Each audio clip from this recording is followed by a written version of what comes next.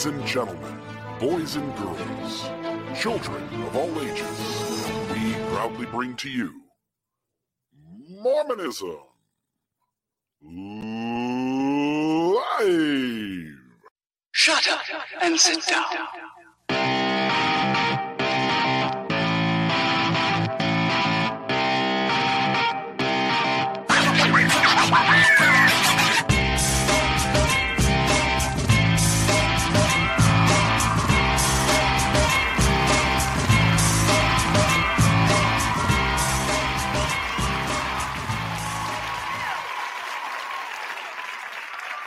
Radio Free Mormon, how are you? William Reel, how are you? What's your middle name, by the way? Say that again. Your middle name? Joseph. William Joseph Reel. He shall be named after his father, Joseph. That was my dad's middle name was Joseph, too. I could be a prophet if I wrote a book myself and put that in there. Well, I think the book that was written may refer to you. That's 2 Nephi chapter 3, I believe. Man, you got your scripture mastery down, my friend. You know what you're talking about. Just nobody checks, so we'll just pretend I know what I'm talking about. Love it. So we had a T-shirt contest, didn't we? Yes, we did. By the way, there's been some comments about what T-shirt I'm going to be wearing. It looks like everybody got it wrong. No, I'll let you guess who this is. Look at that, the Guardians of the Galaxy. I don't know what the raccoon's name is, but I've seen the movie. You've seen the movie and you don't know the raccoon's name? By the way, I think you'd be offended if you called him a raccoon. I'm just saying. Now, he's not from planet Earth, right? He's from some other planet, but somehow he evolved in another planet with their own environment into a raccoon. I can't remember. I don't know his backstory. I'm still not mentioning his name for anybody who wants to guess. But I have a feeling he was the result of some kind of science experiment gone horribly wrong. Well, at least he can tell you about it now. Yeah, he can talk. He's a talking raccoon. So, yeah, you got a little bit of a superhero shirt. That's the Guardians of the Galaxy were a little late in the superhero universes for me. They kind of hard to get attached to them. They came in so late. Oh, they're so great. But anyway, I know time's ticking. We've got T-shirts to talk about. We've got a great show to talk about. I'm always just trying tonight. to play along with your intros. So yes, I'm just saying it's not Wolverine, nor is it Captain America. No. Let me pull this off, and we'll put that up. So we'll give you guys. In fact, I'll go into the comments here, and I will share the link there. And then sometime during the show tonight, I'll edit our YouTube synopsis, and I'll put the link there as well. But this is the first one. We got it down to 3 final ones. We reached out to several folks who had kind of finalists. There were lots of T-shirt ideas that were really good.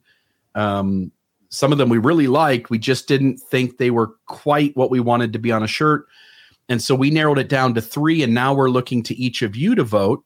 And so this is the first one, and then you'll see the 2 logos there, Mormonism Live, better than touching your own little factory. Notice the faces of Bill and RFM and Maven in the little gears. And then Mormonism Live with a microphone. That'll be the front of the shirt with the other one being the back. Here is image number 2. There's that one.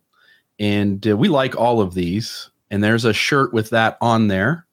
And if you go to the link that we put into the comments, you'll see a chance to vote on all 3 of those, as well as you'll see images of them on shirts. And you can kind of weigh which one you like the best. And then here's the third of them.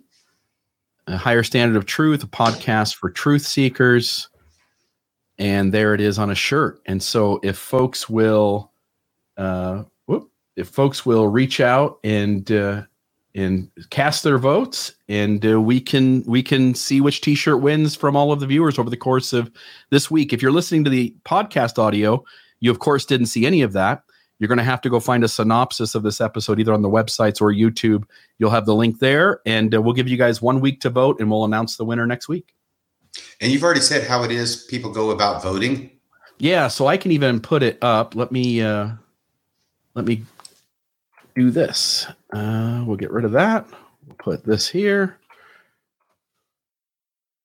And there it is. So Mormonism Live. Let me put it up on the screen. Add to screen. Ta-da. So Mormonism Live, and you'll see there, Mormonism Live viewers, would you help us select the winning T-shirt? You get the 3 of them to vote from, and then below you can just see that they're on T-shirts and kind of get a view of what that looks like. Pick one of those 3 options, hit the submit button, and we should be good. And I'll cast the the first vote, but not with anybody looking, and I'll just make sure it works. Let's see here. I like that one. Let's see if that worked. Ta-da! Your response has been recorded. So we're rocking and rolling.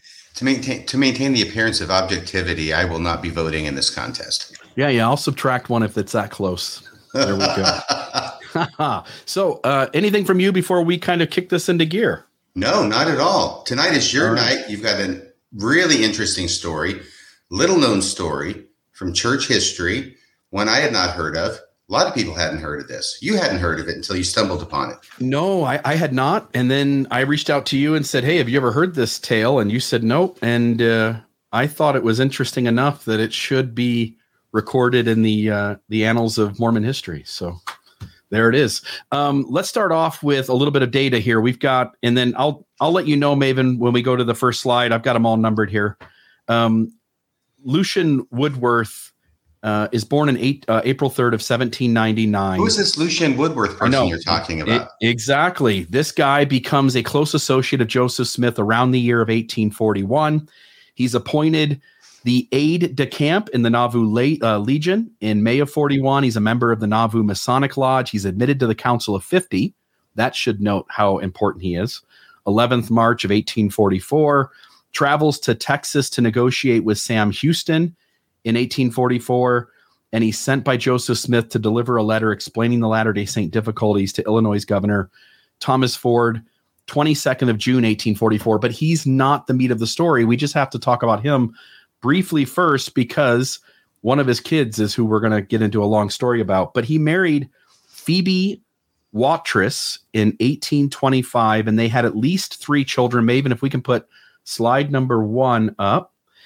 And this is the 1850 census, but we know they had at least 3 kids. They are recorded there. Flora Ann, who you see her there. I don't know if there's Flora is the third person. So Lucian, his wife Phoebe, and then Flora is listed third.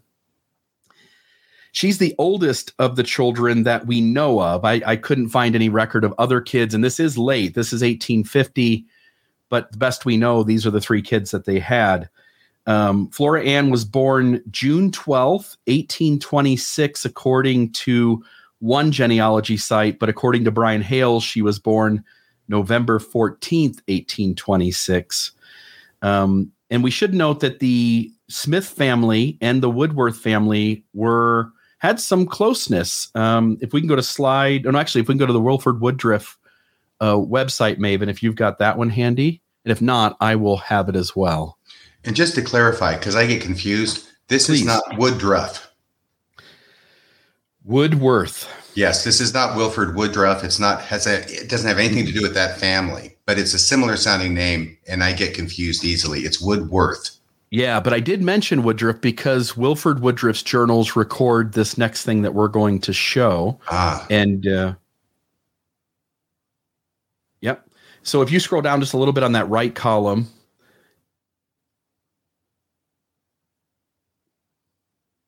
a little bit further, that next one, there we are. So it looks like it's the March 13th, 1843. And if we make that document a little bigger, it's kind of right in the middle of the document.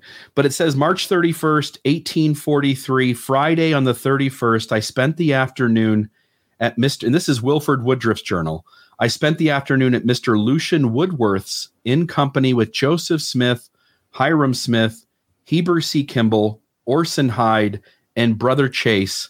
With our wives, we had a feast of fat turkey and had a good time. And so there's that. So we have a visit of the Smiths and other leaders of the church to the Woodworth's home, enjoying a turkey dinner. And then we have this weird, and we're just going to be kind of laying out a bunch of data points. I wanted to try to keep this as much in chronological order as possible. And so we'll just kind of talk this through, and then there'll be points in the story where there's some serious stuff happening, and we'll stop there and talk about it. There's this strange interaction by Flora Woodworth with a suitor, Orange White, who happens to be the son of Lyman White. I'm actually going to put that back up, and we'll add this. He was. Yes, please. I'm sorry to interrupt. Had you already mentioned that it is generally believed, including by Brian Hales, that Flora Ann was married to Joseph Smith in the spring of 1843. Yeah, that's a data point that comes here in just a little bit. Okay, I apologize. I wanted to tease people. No, you're okay. I just want to tease people a little bit before we get into the fact that this is a plural wife of Joseph. So orange white, kind of a strange name and two colors there. We talked about maybe he has a sister Violet, but we don't know that. But this is Orange White, son of Lyman White, who was a sort of influential member in the early church. And this is the story we get from Orange. He says, having just returned from a mission, I concluded to look about and try to pick up one or more of the young ladies before they were all gone. So I commenced keeping company with Flora Woodworth. We were walking near Joseph's home when he rode up in a carriage and invited us to take a ride. And so he's trying to pick up, Flora, see if maybe they're a good match, and either marry her as his first wife or keep her in mind for his second or third, right? And Joseph Smith comes along and invites them to take a ride. And there's more to the story, but we'll just pause there for a moment. And then we'll note that William Clayton records 4 or 5 instances here, actually 6. William Clayton says that, let's see here. Let me find my spot. March 31st, 1843, Friday on 31st on the 31st, I spent the afternoon at Mr. Lucian Woodworth's in company with Joseph Smith, Hiram Smith, Heber C. Kimball, Orson Hyde, and Brother Chase with their wives. That's the one we just read. May 2nd, Joseph rode out with Flora W. So Joseph rode out with just the daughter on May 2nd. That date will be important as we get further in. June 1st, evening. This is all William Clayton's journal entries. By the way, this journal comes from a secondhand source who's recording things out of the journal. I don't know. People have told me that William Clayton's journals have been made public, but as far as I know, they're still not available. I just talked with Dan Vogel and asked him that very question. He says if they have been, he doesn't know about it. And he's been looking, so I don't think they have. So the church has allowed certain historians to reproduce certain parts of those journals, but the journals as a whole are still kept under lock and key. Can I tell you, I don't know the full story on this, but this goes back to the 1980s and the Mormon underground at BYU and surrounding environs. I do not know that it's correct that the church allowed copies to be made. I think people were allowed to see it. They made clandestine copies or transcripts, which were then reproduced after being typed out and then circulated in the underground. And that's pretty much the state of things that we have today. They were collected with some other things and published by George Smith of Signature Books, what was obtained as of that point without the church's aid. And in spite of their being very upset about it, there are lawsuits that ensued over this.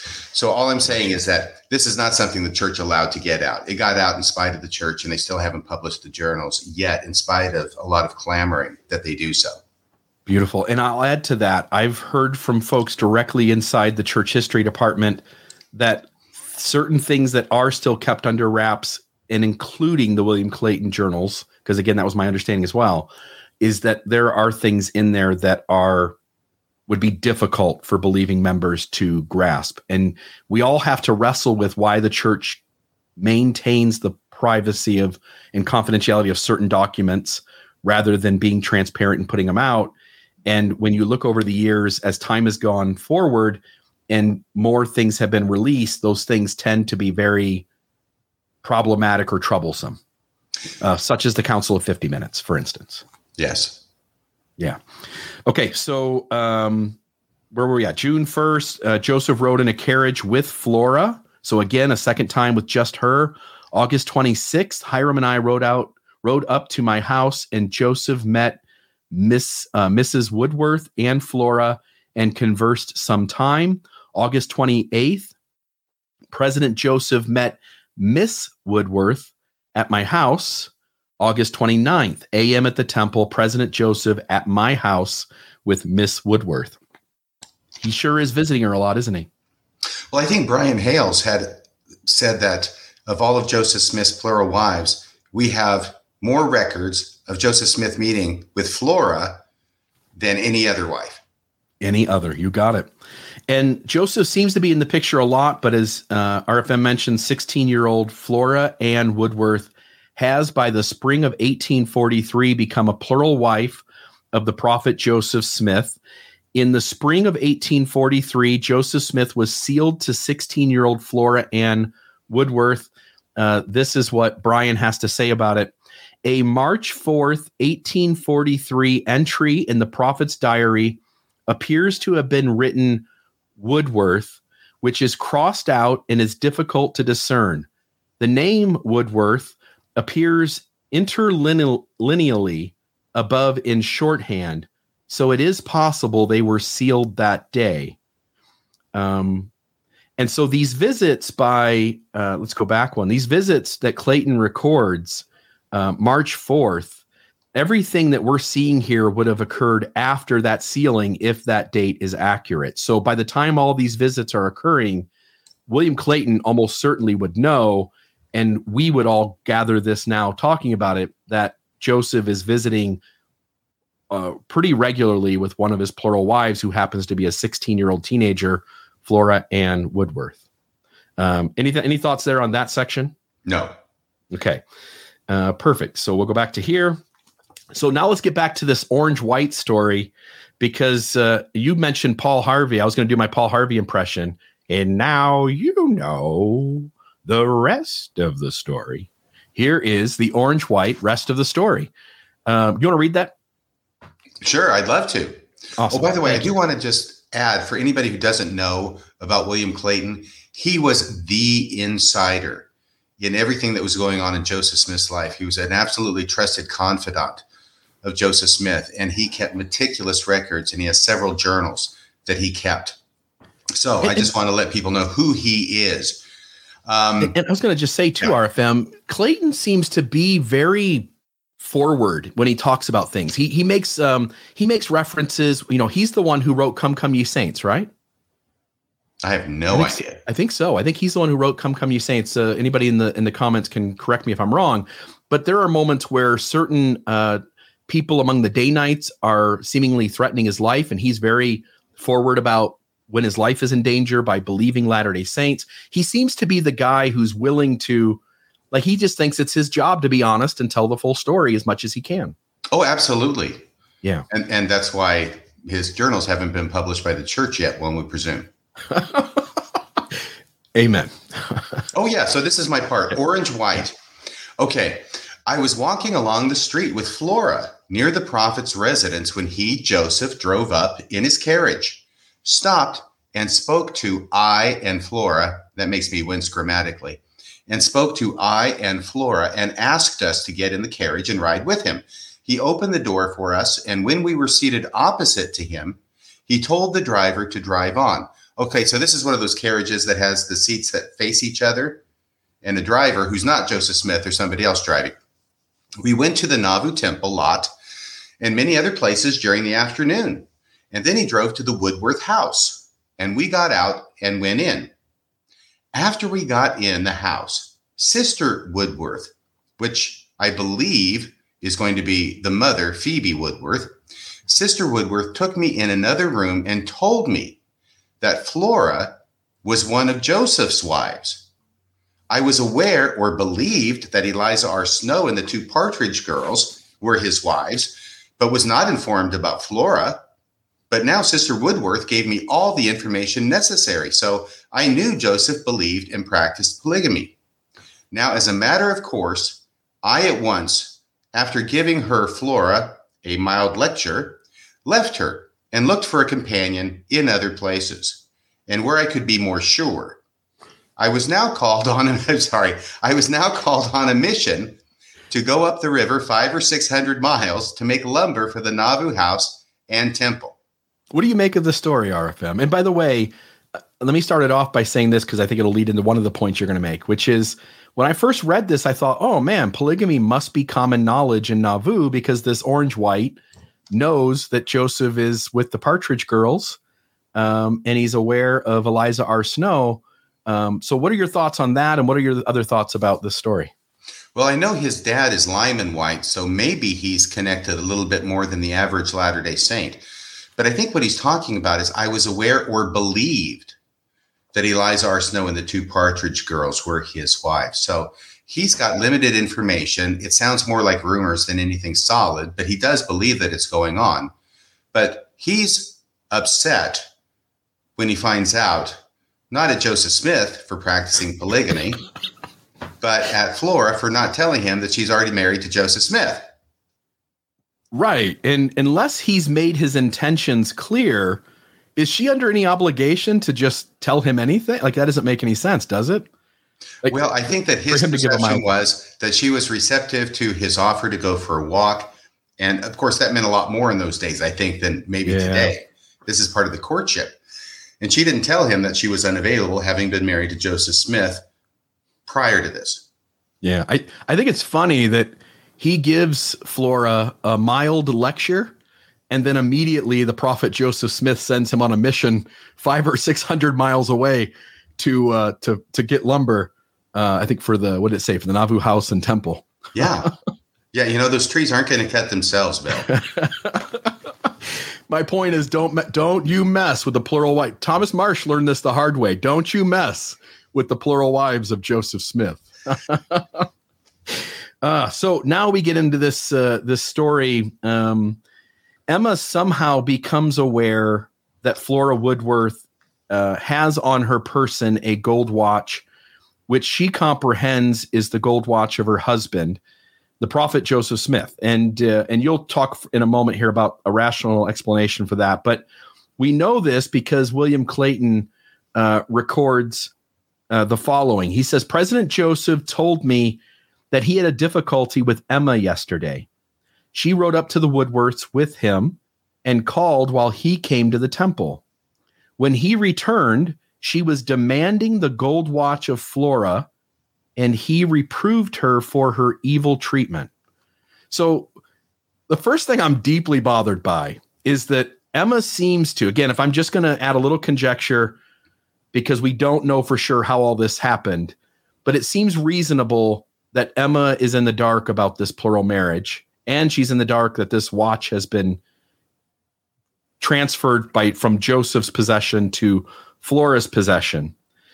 And yet William Clayton records that Joseph reproved her for her evil treatment, almost as if Emma has no right to be upset and hurt and betrayed and all the feelings that would come with this happening. And she seems to be painted as like not a reasonable person. But I think all reasonable people would be fairly upset if this event happened to them. Any thoughts? I think so. I think so indeed. And it indicates to me that Emma became aware of this when she was at the Woodworth's house. I suggest that because it only appears to be after Joseph picks her up and takes her home. Oh, I'm sorry. You haven't gotten to that part yet, have you? Yeah, we haven't gotten to that part yet. Then let me add this part. This is from William Clayton's journal dated August 23rd, 1843. He says, this is what Joseph told me happened yesterday. So that's how we're pinpointing the date of the altercation about the watch between Emma and Flora as to August 22nd, 1843. And I'll just note that Brian Hales acknowledges this as well, by the way. There's no record that exists of the exact date of the marriage unless we accept this obscured journal entry. And there's no date given for the gift giving of the watch. And Brian draws the conclusion, right, that the watch was given as a marriage gift after the marriage or sealing takes place. But I think you and I would at least want to acknowledge that it's also possible because one of the grooming techniques that predators use with children is gift giving. And if you're a predator and you're trying to reach out and find a vulnerable person and enter a sexual relationship with them, often predators are giving gifts. And so I think that while Brian would like to lean on one side of that, I think we would want to balance that, right, with the possibility that could be anything, and we ought to not probably draw conclusions as easily as Brian did. Right. I would say that it is completely up in the air as to when it was that Joseph gave this watch. I'm presuming he gave the watch to Flora, and that's how she ended up with it. Joseph certainly doesn't tell William Clayton anything that would disabuse us of that notion, like that lying little hussy, she must have stolen my watch. Yeah, no, he doesn't tell us the full story. No, so it's just as likely that it happened before they were married as after they were married. There's no evidence either way. But you're right. I'm concerned that Brian Hales will come down quite conclusively on the side that Joseph gave it to her after they were married, in spite of the fact there's no evidence either way on the issue. Yeah. And I agree with you, by the way. You noted, at least in part, that she would have learned that Flora had the watch during this visit. I'm assuming, because you and I were talking about this, I'm assuming that as Joseph goes off to the temple, he's got to ride his carriage there. By the way, I want to say this too. We tell a story, even in this video we're going to watch later about this other watch, maybe. The guy talks about how poor Joseph Smith is. And I just want to note that Joseph Smith rides in a carriage with a driver. And I just want to note that Joseph Smith lives in the Nauvoo Mansion house. And as the story goes on, we're going to see other points of data that point to significant financial influence. And I don't think Joseph Smith was as dirt poor and broke as the leader of the church by the time it gets to Nauvoo, as many people on the inside of the church would like to pretend he was. Is that fair enough? Do you agree with that? Oh, yes, absolutely. He owned all of Nauvoo. Yeah. And we'll see that later. Okay. Yeah. Yeah. No, you're good. You'll see that later. I love it. And then just to note as well, I agree with you that it most likely is that Emma discovered the watch when she's at the Woodworth's home when this event's taking place, because Joseph leaves in his carriage, goes to the temple, does whatever business he has to do, but let's assume it's at least an hour or two. And even if it's a half an hour, when he comes back, he's got to ride back to the house now, the Woodworths. And then when he gets there, this disagreement is happening. All hell is breaking loose, Bill. Yeah. So it didn't start when she got there. It started just before he arrived. Right. I would assume that if she were this mad about a watch and she knew about it before she went to the Woodworth home on this date, then she would have been manifesting that in some way to Joseph Smith on the drive out there, instead of only after he gets back to pick her up. And I even thought maybe she would keep it a secret, have him drop her off. He'd go to the temple, and then she would address it with Flora if she saw Flora in town with the watch. Maybe she wouldn't tell Joseph on the front end, and she wanted to see how Flora explained herself first. But as you pointed out, if that was the case, this disagreement almost certainly would have been further in than where it was when Joseph shows up. Yeah, there are always different theories, and that's one. I think the most obvious and straightforward one is that she discovered it when she was at the Woodward's house that day. Yeah, perfect. Okay, so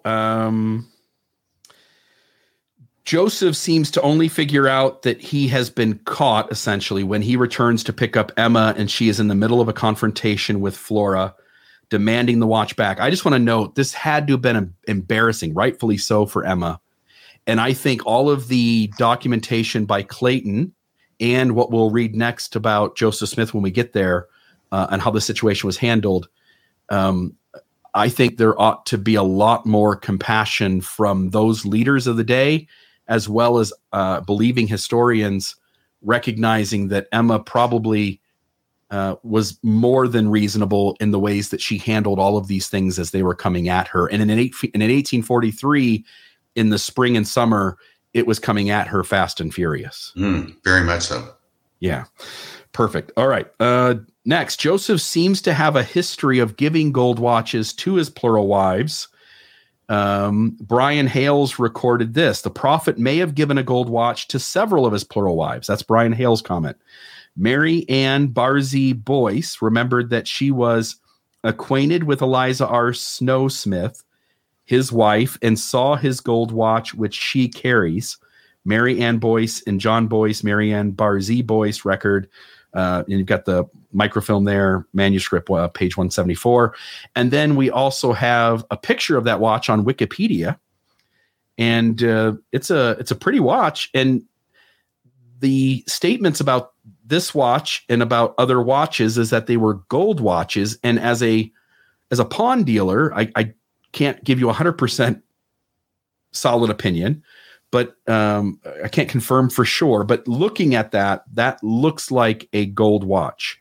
That the bezel on it, that the hands, the inside of the watch look like they are gold rather than being some other material that's got a gold color to it. It looks like really good craftsmanship, and generally these watches would have been not cheap. I think I read, or maybe you read too, $25-$30 in that day. And that would have been, I don't know, it would have been a lot of money in today's terms, in terms of a gold watch, not necessarily a transfer over from what $1 was worth then to what $1 is worth now, but the gold value then versus the gold value now, you'd be talking about an extremely expensive watch. Any thoughts here on Eliza R. Snow's watch? For those watching the show, this is actually a photograph that's on its side. And yeah, if you were to rotate it 90 mm-hmm. degrees up, you would see that that's how it's being held in the Church mm-hmm. History Museum for display. But you can see the full watch that was given by Joseph Smith to Eliza R. Snow. I don't know if this was one of his watches that he gave to her or if he bought a watch for her. It is a very, very fancy watch indeed.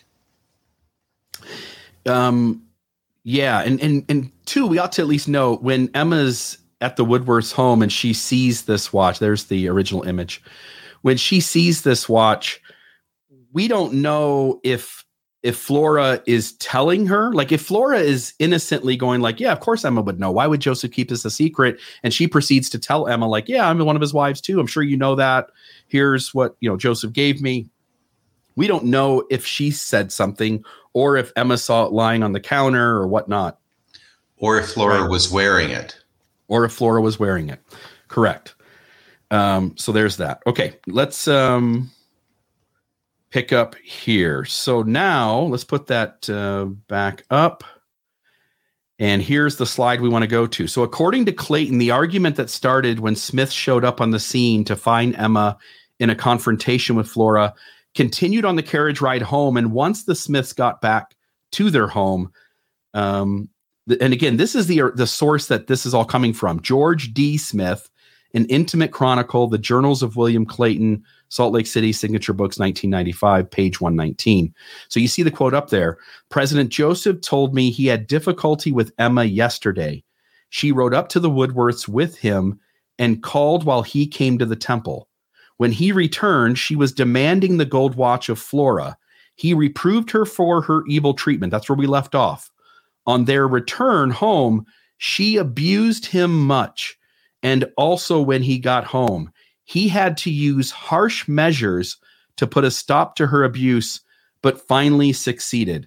RFM, any thoughts on what harsh measures might have been?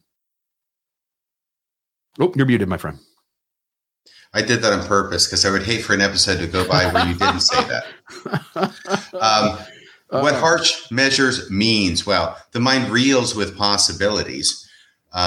It would seem at a minimum that Joseph reproving her for her evil treatment was not sufficient to get her to stop. And apparently he had to use harsh measures to put a stop to her abuse, but finally succeeded. So I don't know what those are. I don't know if they are physical in nature.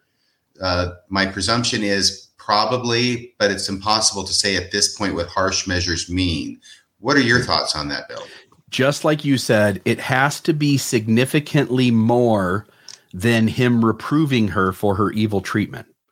And it could be as much as screaming and yelling and threatening divorce. It could be something as serious as physical abuse. And we are left with no way to conclude what it is other than to know that it escalated further beyond reproving her. And whatever that is, we'll never know. And can I just say something? I want to give a shout out to those perspicacious scholars back in the 1980s who were finding this stuff, circulating it, generating it. And by generating, I don't mean making up, but I mean putting it down in typewritten format and then producing it and giving it to different people, because this is the one source, William Clayton's diary, that we have for this story. And if it weren't for them, we would not know about it at all. And we would not be able to have this podcast on this subject tonight. So I think they deserve a shout out. I know that Brent Metcalf was involved in some of that. I think that Tim Rathbone, who's a listener to the show, was also involved in that. And there are others, and I don't mean to be rude or anything by failing to mention them. Yeah. And as you, somebody's also noting, it could be something like threatening damnation, which he does, for instance, in section 132, if Emma doesn't go along with polygamy. Again, I only would want to note that it seems significantly more escalated than reproving her, whatever that means. All right. What are harsh measures? This speaks volumes about how Emma might feel in this situation, obviously feeling disregarded, how she isn't seen as having a right to her hurt and anger. I just want to note that because this is the 1840s. There are certain ways that society sees women and treats women, and even to this day, some of that still follows. But it seems to me her reaction, knowing this data, was extremely reasonable. And yet every insider baseball document here, any insider language, seems to paint Emma as the problem. And there's no real honest discussion about what Joseph Smith is doing behind her back and how inappropriate it was to treat her the way he did and to keep her on the outside of all these things. And then I want to note too, I had this topic picked a few weeks ago, but you guys over the last couple of weeks have covered this conversation with Tyler on David Bednar. And Bednar makes the argument, there's two arguments that Bednar makes. One is that these women pursued Joseph, and the other was that these are adoptions, right, and not marriages or sealings for marriage purposes. Your 2 cents, RFM, before I share mine. Any thoughts there on what David Bednar's statements do up against this data? I think that was an unfortunate statement by Elder Bednar, but what he did say was that the women were approaching Joseph Smith and not the other way around, because everybody wanted to get sealed to that handsome rogue to make sure they had the e-ticket to the pearly gates. As his adopted daughters. Right, except why do you have to adopt a wife? You adopt children. You don't adopt spouses. Yeah, that's what we have marriage for. Clayton's just recording 5 or 6 visits by Joseph to visit his adopted daughter. Yeah, it's really quite heartwarming. So just to note to the LDS Church, because you and I both know the SCMC keeps a good eye on the show, to the SCMC, you might want to let David Bednar know that the idea that these were adoptions doesn't really hold up to this story. And even worse, if we look at Lucy Walker or Nancy Rigdon in the Happiness Letter, if we look at the Partridge Sisters, it would be inappropriate for an apostle of the Lord to point to these as being child adoptions rather than intimate relationships that are marriages of some sort or another. And we can debate whether they involve sex or not, but at the very least that these are marriages. Otherwise, this data doesn't seem to really make much sense. And then to note, that it seems pretty obvious from all of these stories that Joseph Smith is the hard pursuer of these young girls. Yeah, I think that the most charitable reading that I can give to Elder Bednar's statement is that he was conflating the time after Joseph Smith's death, when they were having spiritual adoptions, and there were a lot of women who wanted to be sealed to him, as well as men wanted to be sealed to him, because there was this whole dynastic idea that if you're part of Joseph Smith's family, he's definitely making it to the celestial kingdom, and so is everybody else who's sealed to him. And that's why there was the big rush. But what Elder Bednar may have been doing was taking that situation after Joseph Smith's death and unfortunately applying it to the situation before Joseph Smith died. Yeah. All right. According to, let's see here, Seymour B. Young, we're going to ask the question here of what happened to the watch. And so Seymour B. Young recalled in 1912 that Emma destroyed the watch. Quote, "The name of the prophet's plural wives included Flora Woodward," he spells it wrong, of course, with the SIC noting that, "to whom he is said to have given a gold locket or watch, which was stamped underfoot by Emma." And that's in Seymour B. Young's journal. But RFM, are we 100% sure this watch is is destroyed and gone? No, not at all. I mean, first off, we have to look at Seymour Young and wonder exactly what his basis of knowledge is. He spells, it's late, it's 1912 that he's recounting this. So Flora Woodworth, he gets her last name wrong, spells it Woodward, and he's not even sure if it's a gold watch. It's hazy to him. He says it was given a gold locket or watch, which was stamped underfoot by Emma. So I don't know what his basis of knowledge for this is. It is the only evidence of any kind that I think we found as to what happened to this particular watch, although there may be an interesting lead elsewhere. Yeah, and I thought we'd put that up on the screen now. We'll play a little video, and then RFM will let you talk about some of the data that you've been trying to track down on this watch. And it was prophesied that Joseph Smith would be known for good and evil all over the world, and he faced a tremendous amount of opposition almost immediately. From the time he recounted the first vision to people, he was challenged and persecuted for his beliefs. And he faced numerous lawsuits, dozens and dozens. And on one of those occasions, he needed to post bail. And the only thing that he had of value with him was a pocket watch. And I have it here. This is a pocket watch. It's quite heavy. It's a gold pocket watch. It had quite a bit of value. A pocket watch like this would have cost $25 to $30. So this is a gold-plated pocket watch. Very nice for the time. With a value of $30, that lets you know that the average person, a day laborer, would have had to work about a month to afford this. In all likelihood, this would have been a gift to the prophet because he was rarely had an abundance of money. This, it's hard to see, but it's J.S. Jr., Joseph Smith Jr., and then on here, it also is J.S. Jr. But this is a watch, something that Joseph had to give up to post bail, and he never had the funds to reacquire this watch. And so by the mid-1840s, this watch was gone, and it's taken a different trail over the years where it's been, but it left the Smith family probably by 1843. So what are your thoughts, RFM? Because whatever you don't say, I'll share, but say whatever you want. Like, there's a lot of problems here.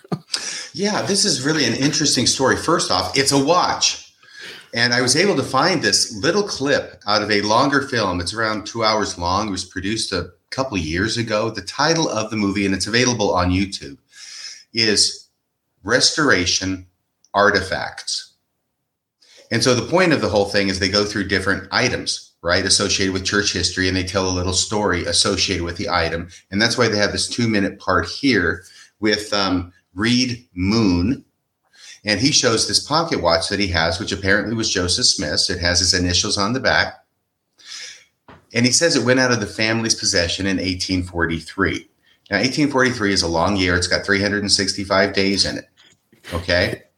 But it's really interesting that we've got this watch. And by the way, this was, when I found this answered a question, which we had, at least gave a good answer. I don't know if it's the answer, right?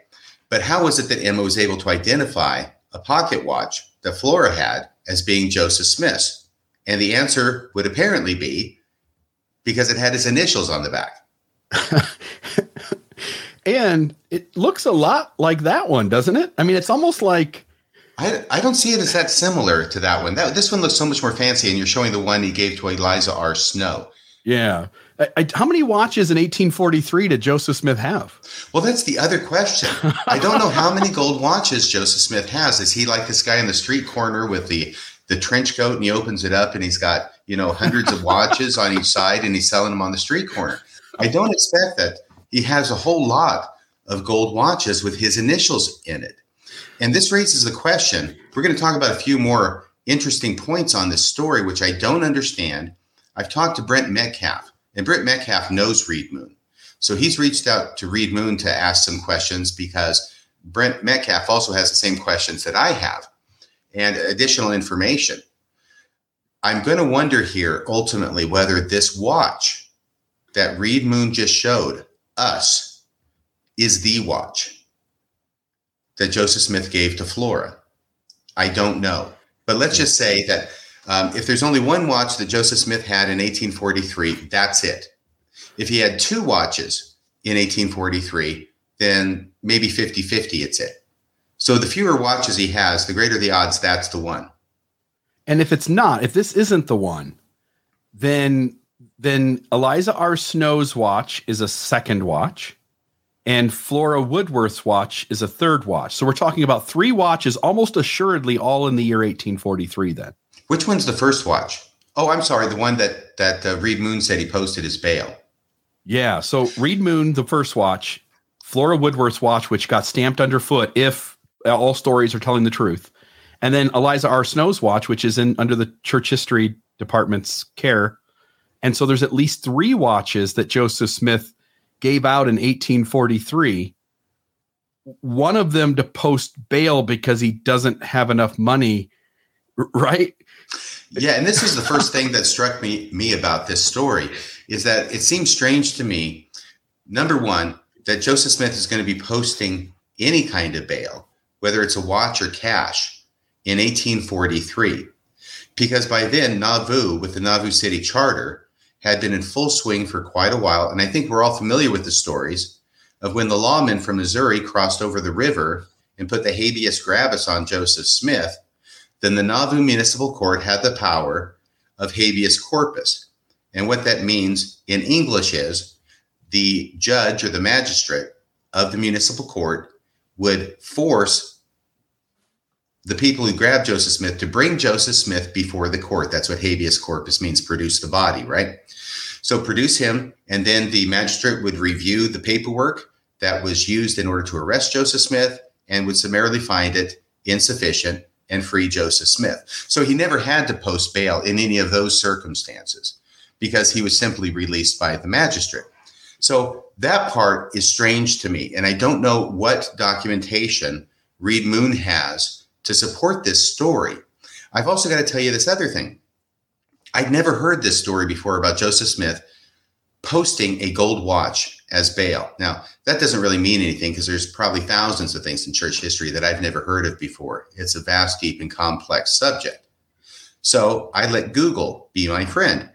And I did a number of Google searches with different search terms.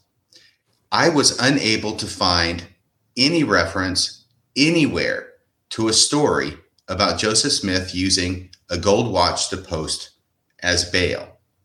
It doesn't mean it doesn't exist, but I couldn't find it. I know Brent Metcalf looked for it. He couldn't find it either. So this is a big mystery as to why Reed Moon is recounting this story. The other thing that was about it to me strange is that he's treating the story about Joseph Smith posting bail using his watch as if it's a pawn shop. And you know something about pawn shops, right? Yeah, you post you hawk them and you get some money for them. And then your idea is hopefully within the prescribed period of time, you're able to come back with the full amount and redeem it or get it back, right? Yeah. That's pawn shop imagery. If it's a legal case and Joseph Smith has to post bail, then if the watch is accepted as bail, then he's freed on bail and he will get the watch back at the conclusion of the case without having to buy it back. It's bail. It's just supposed to secure his appearance at future court hearings. So that part is odd to me. I don't claim to be an expert on the law in 1843 in Illinois, but it seems strange. And when I brought this story up to Brent Metcalf, he raised another interesting issue, which is I have to look down at my notes. Why is Reed Moon talking about Joseph Smith being so poor and not having access? Oh, wait a second. Dan Vogel I talked with him right before the show, Dan Vogel. So he's saying Joseph left his watch and other property in security, and we returned home to Kirtland. Now that'd be Kirtland, Ohio. So that's the 1830s. Church Historian's Office, Brigham Young History Drafts, published in Deseret News in 1858. So that's... Yeah, I'd want to know more, Dan. If you know why the 1858 year and what that connects to, we'd love an explanation of that, because it's hard to put that in context with that date. Right. And then it raises the issue is, why is Henry Reed, and there may be answers to this. These are just questions that we have right now. Is why is Henry Reed saying Joseph Smith? I said Henry Reed. Sorry, I'm getting my Mormons confused. Why is Reed Moon saying Joseph Smith couldn't get the money together to get the watch back, but then it leaves the Smith family hands around 1843, which is the whole year we're talking about, which is way after Kirtland. So I don't know the answers to those things. And Dan, of course, is now doing research in the minute since I talked to them and coming up with all sorts of things. Joseph Smith's attorney Perkins subsequently charged Smith $1 for time and trouble with Holbrook about a watch. And that's 1837. That's July. So I think Dan's point is that there are lots of watches. And as you're pointing out, like, Reed Moon is just creating a mythological story, because Joseph Smith sure as hell could have gotten out of the predicament he was in and then get money from almost anybody in Nauvoo to pay to get the watch back. Well, can I say, Reed Moon, I think he's a respected collector. I don't expect he's making this up out of whole cloth. I don't know if this is a story that was passed along with the watch as some kind of family tradition. It doesn't appear to have been published about anywhere for posting the watch and then leaving the family's hands in 1843. Maybe Dan Vogel is on to a lead there. But this is what I brought up to Brent Metcalf, and he says, I don't understand why Reed Moon is saying that Joseph Smith didn't have access to money. He could have gotten $25 to $30 just from the red brick store. And that on top of the fact that he owns all of Nauvoo. Because the idea of having a corporation soul, which is what we have in the church now, where President Nelson owns everything, is not a recent innovation. Joseph Smith was the sole trustee and trust for the LDS Church back in Nauvoo as well. And as such, he owned all the plots in Nauvoo. Yeah. And again, we're talking about the third watch, at least, if Reed Moon's telling the truth and Seymour Young understands the truth about that other watch. We're talking about 3 watches that Joseph Smith has. It seems like he's got plenty of them. He's got a carriage with a driver. Again, as you pointed out all the data you did, he's living in the mansion house. To paint Joseph Smith as a poor man who lost his favorite watch just doesn't seem to really be accurate. Yeah, I think the time that Joseph Smith was the least penurious was probably in Nauvoo. Yeah. Yeah, and we'll see more of that here shortly. And so maybe that's the watch. And if not, then you have to wonder, as Brian Hale says, Joseph may have given watches as gifts after marriage, or gifts before as a predatory tool. Again, I don't mean to say that, but I do. If he did it before the marriage, you sure say it a lot for somebody who doesn't mean to say it. Well, I've listened to enough of these young women's stories to think that all the mechanisms that a sexual predator uses are generally found within the various stories of these young girls with Joseph Smith. And there's a lot of smoke if you're going to tell me there's not a fire. And I can't be conclusive, right? But my hunch is that's what the smoke is telling us. Right, and apparently Joseph Smith gave more than just watches to his plural wives. Is that correct? I don't know. I know Emma had that watch too. By the way, this ties into that new picture of Joseph Smith when Emma passed down a locket, and there was data in the document that talked about that picture that also said that there were watches, and they weren't sure if it was a locket or a watch, and the guy had trouble opening it up. And just to recognize, like, it's not just 3 watches we're talking about, but seems like there's a lot of them.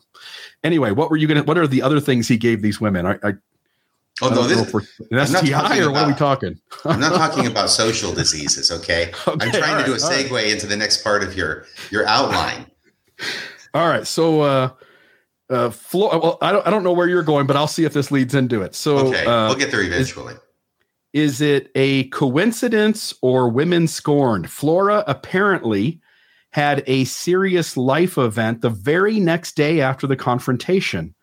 The marriage, let's see if I can find this here. Yeah, and this seems to be more than apparent. This is documented. Yeah. Flora marries Carlos Gove the very next day after the confrontation to Emma. Marriage of Flora Woodworth, Carlos Gove, August 23rd, 1843. Marriage Index of Hancock County. This we may not be able to be conclusive on either, but any thoughts from you on what's going on here? Well, no. What we seem to know from the documents that we do have is that there was a big row between Emma and Flora over this watch on August 22nd of 1843. And the very next day, Flora runs off to Carthage, the county seat, and gets married civilly to this fellow named Carlos Gove. Now, I don't expect that Carlos just suddenly appeared out of nowhere on August 23rd or August 22nd. I expect that she knew him, he knew her. There was some interest on his part expressed toward her, sort of like orange-white, right? And then they end up getting married civilly the very next day, which is remarkable. Now, this would not be the first time that Joseph Smith had used a marriage in order to give himself plausible deniability on his plural marriages. It was in April of the same year, 4 months before August, that Joseph Smith famously conducted a sham marriage of one of his plural wives, who was Sarah Ann Whitney. And she was becoming of age, so suitors were coming by, and she has to keep rebuffing them, and it starts looking weird, right? She's not going out with anybody. She's staying by herself, which she feels she needs to do because she's married to Joseph Smith. But it is starting to look odd. It's starting to raise eyebrows. So Joseph Smith has her engage in a sham wedding with another Joseph, but his last name is Kingsbury. We've talked about this in a previous episode, so I'm just synopsizing it here. Yeah. And the idea was that Kingsbury's wife had died, so he's a widow at this point. And Joseph Smith induces him to engage in this sham wedding with Sarah Ann Whitney so that people will realize she's not on the market anymore, and it won't be strange that she's not going out with guys who are asking her out because now she's married. Right. He induces Joseph Kingsbury to do this by promising him that he will be able to be sealed eternally to his deceased wife, which is one of the, if not the very first mention of sealings, marriage sealings with the deceased by proxy. Yeah. And we do get Helen Mar Kimball saying something about this wedding. She says, a young man boarding at her father's house after the death of Joseph, not a member of the church, had sought her hand, in time won her heart. In a reckless moment, she was induced to accept his offer, and they eloped to Carthage, accompanied by a young lady friend, and were there married by the justice of the peace. And I just want to know, and she's speaking of Flora Woodworth and Carlos Gove, but as you and I are noting, the date of the marriage is while Joseph is still alive, and so we shouldn't give any deep credibility to what Helen Mar remembers. This would have been, I think this would have been late. What is this, 1884? Yeah. Yep, 1884. So this is late, and her facts are wrong enough that we shouldn't trust this story very well. And, you know, the other thing is Brian Hales says something about this. He says the level of friendship between Gove and Flora prior to their legal marriage is unknown, but it is probable, and I don't know why he says probable, because that seems misleading, but at least possible that Emma encouraged the nuptial. And he uses as his evidence for this that Emily Partridge recalled Emma, quote, once proposed to a young man to ask Eliza, Emily's sister, Partridge, to take a ride with him. Emily Dow Partridge Young, Incidents in the Early Life of Emily Dow Partridge. Emma's trying to get these women out of the way, at least in this instance, according to this remembrance. Emma's trying to get these young girls out of Joseph Smith's way by getting them married off to someone else who then they would just no longer be around for Joseph. And at least seems to do it in the one instance of Eliza Partridge. And Brian Hales perceives that that is enough reason to think Joseph Smith might be doing this on multiple occasions, or Emma might be doing this on multiple occasions, I should say. And I I want to stop short of that, but at least acknowledge that there is at least one piece of data that would suggest that's a possible way to see the evidence. Right. And the twist in this, between the sham marriage with Joseph Kingsbury and Sarah Ann Whitney in April of 1843, is that regardless of what Helen Mar Kimball may have gotten wrong, she did get the fact right that Carlos Gove was not a member of the church. So presumably Joseph Smith would not be able to exercise the influence over Carlos Gove that he had over Joseph Kingsbury, who was a faithful member of the church. Yeah. And doesn't it seem odd? I mean, it's the very next day. So Emma goes to the house. She discovers the watch. She has a confrontation with Flora. Joseph comes and rebukes her. She is giving him, I forget what the exact wording was, but she's basically laying it into him all through the evening on the carriage ride home and back at the house. Abuse, I think, is the word. What's that? I think abuse was the word. She abused him. She abused him. And then he uses harsh measures to finally get it quiet. And the very next day, Flora Woodworth goes off with Carlos Gove and gets married. That seems like whatever happened, it's not a coincidence. It seems precipitous. Yeah, I don't know which one's causation or correlation, but those two events are connected one way or another. Yeah, at a minimum, Carlos doesn't come out of nowhere. Maybe he was boarding at her dad's house, which is the house she's living in. She has to come to know him some way. Apparently, she recognizes there's interest from him to her, probably some from her to him. But after this happens, it is boom. We're off to the justice of the peace the next day, and possibly Flora Ann Woodworth. Flora Ann Woodworth was so taken aback, traumatized, whatever you want to call it, by her encounter with Emma that she says, okay, I've had enough of this. Forget about this. I'm going to go marry somebody else of my choosing, and that someone's going to be you, Carlos. Let's hit the trail right now to Carthage. Yeah. And Joseph, based on what some of these remembrances were of the younger wives that Joseph pursued, they tended to be pretty good looking. There were a lot of journal entries about, Helen Mar would share a comment about this one, and another one of the women would share a comment about the other one. But there's a lot of comments about them being fairly good looking. And so I don't know that Carlos would have had probably a big problem if he enjoyed her company, enjoyed her personality, and who knows what led to that. And as Brian Hales points out, maybe Emma tried to persuade her to do something. We'll never know that either. So there's a lot of loose ends in this story with all the tangents that accompany it. But it doesn't end there. There are certain things that we know, and they raise questions that we don't know the answers to at this point based upon the evidence that we have that's been preserved. And that's one of them. And the other thing is that we might expect that Flora Ann Woodworth would just blow out of the church at that point and say, I've had it, I'm done, I'm going to marry this non-member, we're going to go off and live happily ever after. But that's not what happens. Like Fanny Alger did. Yes, very good. Yeah. Okay. And she doesn't, though. She insists on following the saints west with Brigham Young in 1847, and she persuades her still non-member husband, Carlos, to go with her. Yeah. And I won't show any of it here necessarily, but I did find some paperwork that Carlos Gove was a renowned gunsmith among the Mormons as he's moving around with his wife, with the Mormons. He was very well known, made very good firearms, and was and his credibility as a gunsmith extended far beyond just the saints. And there are documents out there. If somebody goes out and Googles Carlos Gove and gunsmith, you'll find a bunch of stuff that he was a well-known gunsmith in his day.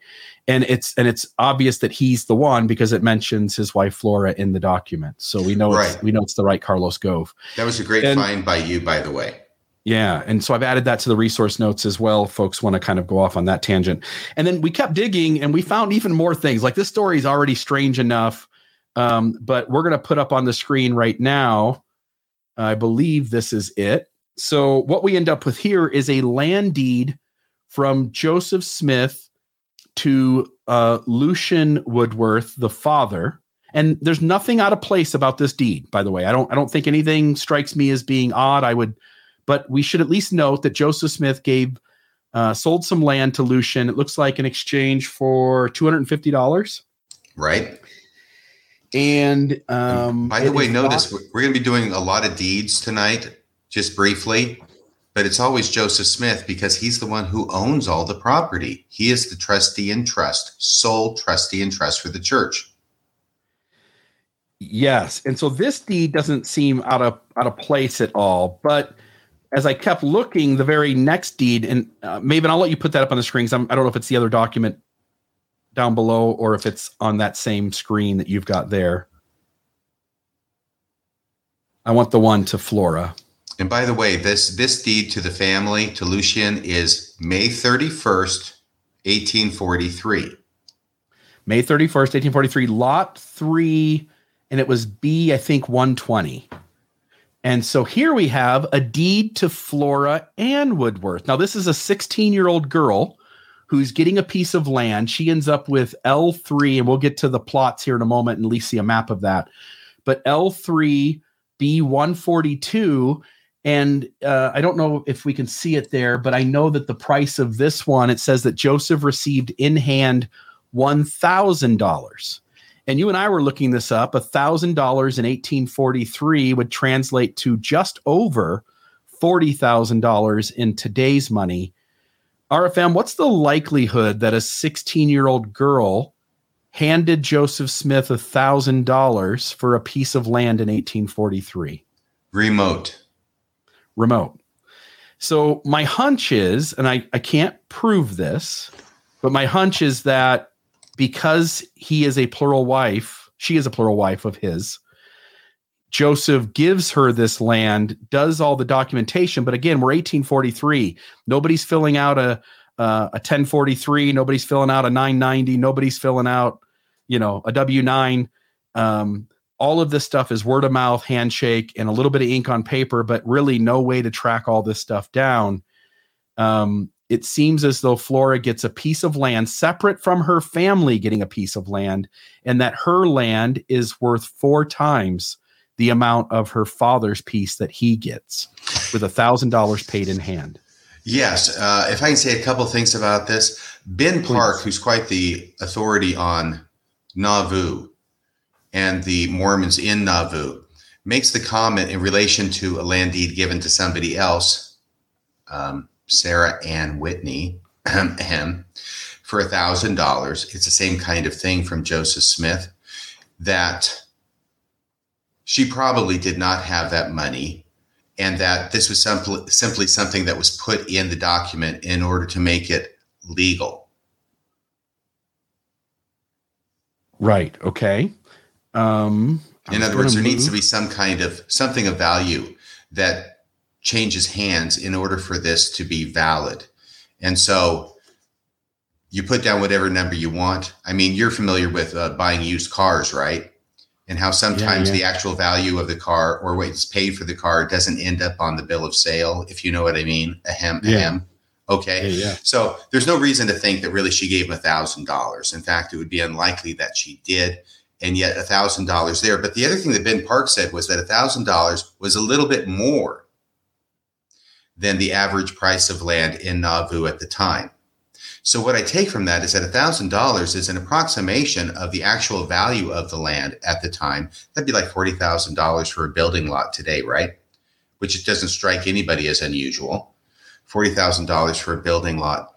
And if that's the case, and I think Ben Park knows what he's talking about, it's the $250 for the lot to the family that is abnormally low,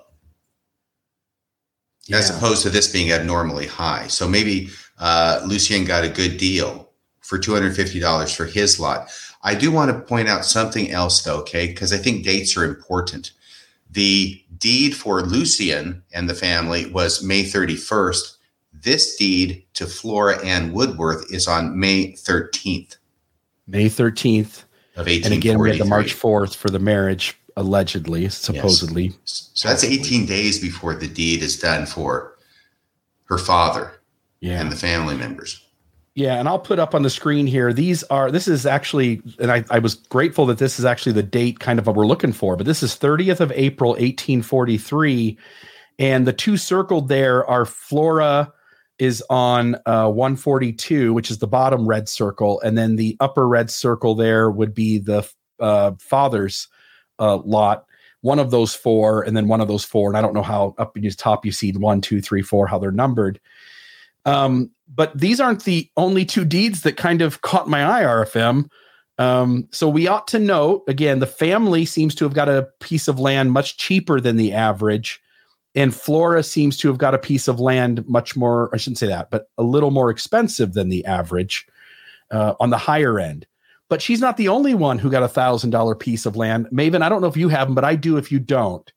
If you shake your head, you've got them. Okay, so I'm going to assume yes. So let's go ahead and put a few of these up.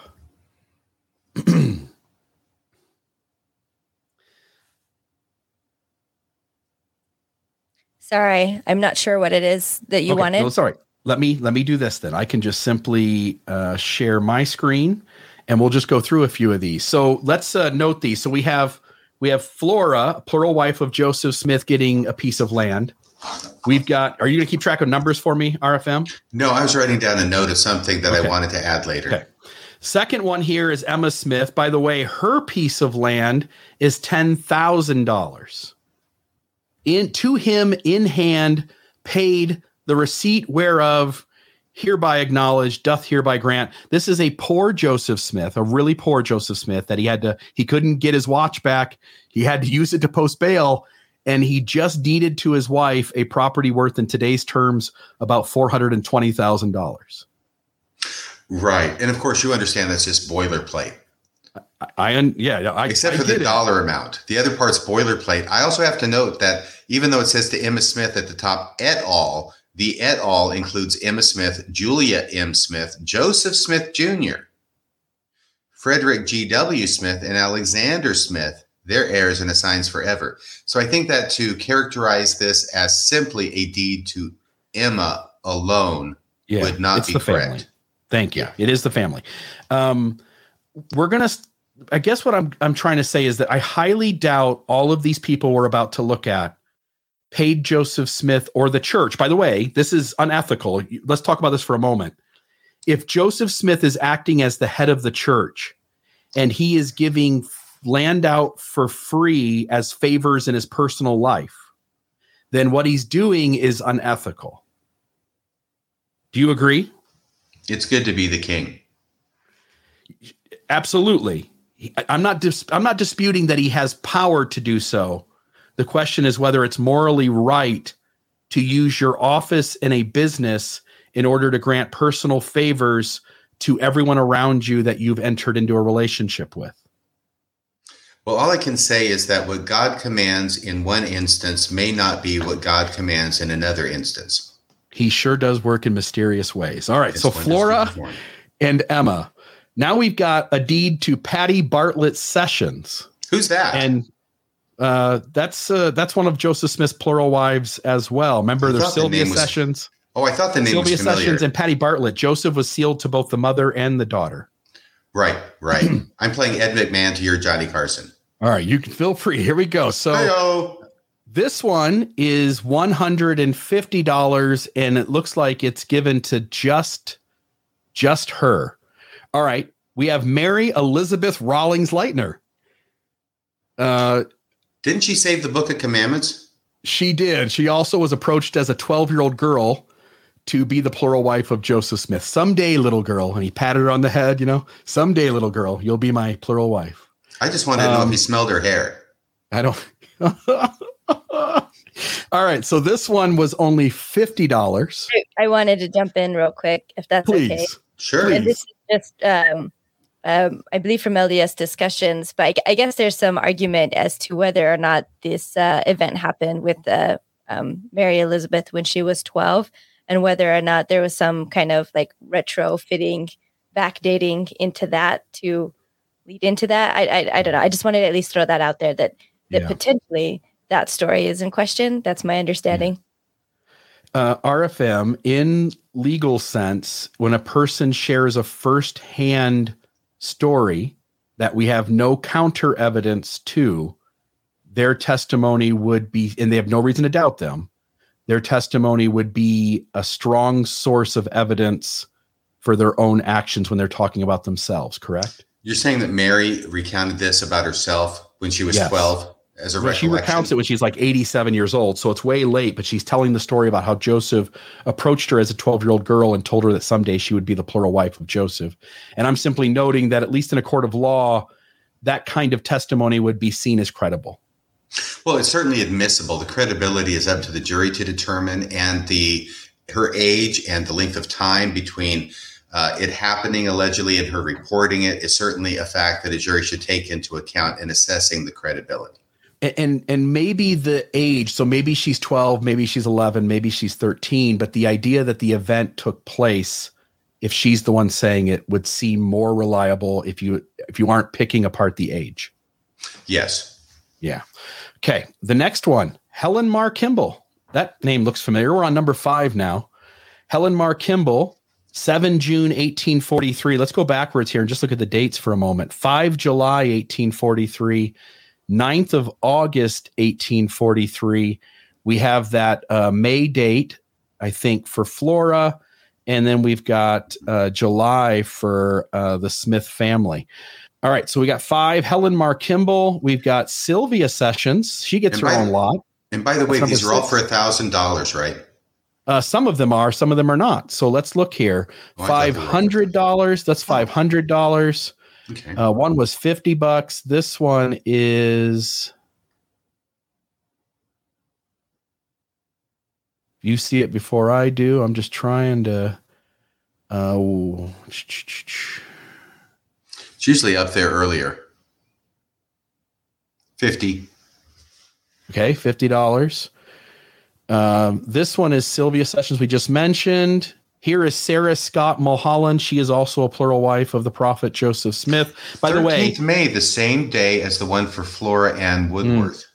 Let me also say, by the way, there were single women who had land deeded to them in the same time period as the rest of these. I tried really hard to make a connection to them being plural wives of the Joseph Smith. There are a couple of them that I actually think were, and I won't get into that here, but I have reasons for that. I really only went with the ones that the historical research lends high probability or certainty that these are, at least as the church sees it, plural wives of the prophet Joseph Smith. Yeah, and these are all names I recognize. I was playing them earlier. Okay, all right. So Sarah Scott Mulholland, do you see the amount there? $50. $50. It's funny how dollar amounts just leap out at me from a document. Yeah, there you go. I'm glad you're seeing them. Elizabeth Buchanan Coolidge. This is another one. Is that a plural wife? That one I didn't recognize. Yeah, there was evidence to support that is credible that she's a plural wife of Joseph Smith. I don't know if on Wikipedia's page she is listed. Mm-hmm. If somebody else wants to go in and just find that, I'm more than willing to sit with the data point that they're not showing that on the Wikipedia page of the wives of Joseph Smith. But in the outline, when I publish this to Ex-Mormon Reddit tomorrow, I will source every one of these for the ones that are in question, at least. But Elizabeth Buchanan Coolidge.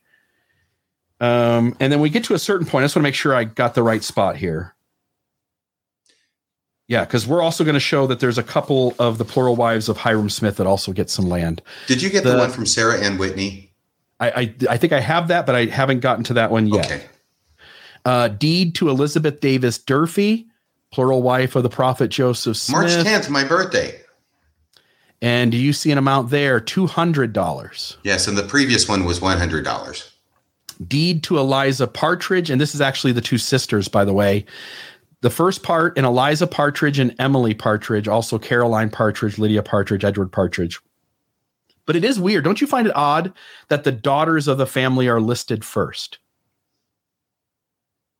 Doesn't it seem strange that it's not to Edward Partridge or whoever the parents are? It's like it's to these kids, and that doesn't make sense to me. But at least noting that the Partridge sisters did get some land. What was the amount here? Did you see that one? $1,000. There it is. Yes. Okay. Miranda Nancy Johnson Hyde. Look at that one. And all by herself, by the way, in the sum of $500. The deed to Lydia Dibble Granger, another plural wife of Joseph Smith. This one looks like a sum of $100. On March 15th. And this is all And by the way, 1843. let me make sure I'm saying this right. Lydia Dibble Granger is not a wife of Joseph Smith. This is a wife of Hiram Smith. And then so is Mary Fielding Smith. She's a wife of Hiram Smith. She's But the they first both wife got- of Hiram Smith, right? Yeah, but what's that? I mean, she's his original wife, correct? Oh, I don't think so. I think she's. I don't think she's his first wife. Okay. So we can look that up as well. But I'm pretty sure that she is the second wife of Hiram Smith. And looks like this is the sum of $100 as well. What was the one you were saying? Let's look it up real quick. Deed. You were saying Ann Whitney. Sarah Ann Whitney. Sarah Ann Whitney deed. And I'll include, by the way, the document that lets you go into all these years. And the main years you're looking for really are 1842, 1843, and 1844. And you'll notice there are deeds to these folks. So there's the deed to Sarah Ann Whitney. Oh, hey, I'm not looking at that right now. I did some research on Hiram. Yeah. It looks like on December 24th, 1837, so Christmas Eve in Kirtland, Ohio, he married Mary Fielding Smith. They had 2 children. In August 1843, he married and was sealed to 2 plural wives, Mercy Fielding Thompson Okay. Thank you. and Catherine Phillips. So his first wife gets a land deed, which wouldn't be that out of place. So at least noting that one of his plural wives got one and his original wife got one.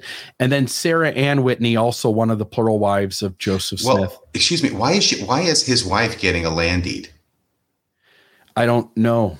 Unless when you're compromising in the weaker part of a privileged relationship, one of the reasons a woman might go along with polygamy is if her husband assured her that no matter what happened to him or if their marriage lasted, that she would have something in order to carry on life with, such as a valuable piece of land. Okay. I just That's the wanted only to reason I register that doesn't seem usual to me.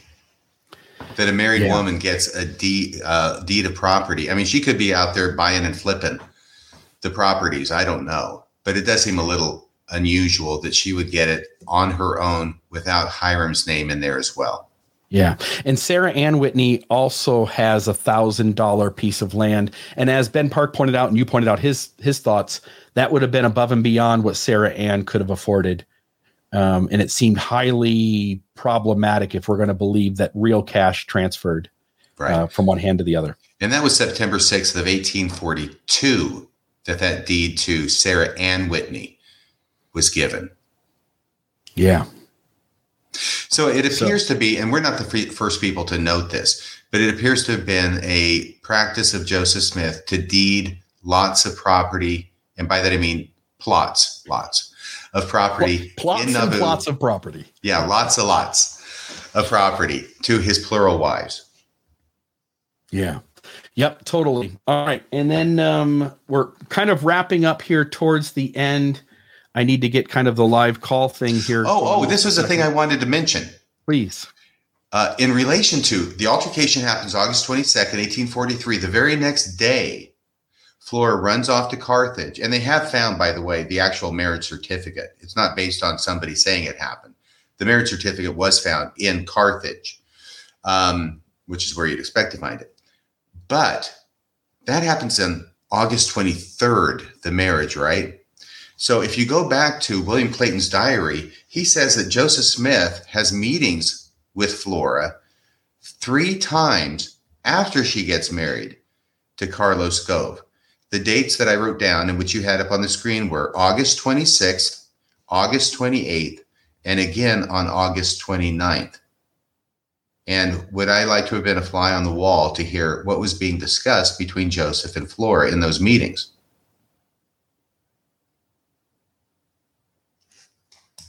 You look pensive, my friend. Is it just because? No. So no. Just that.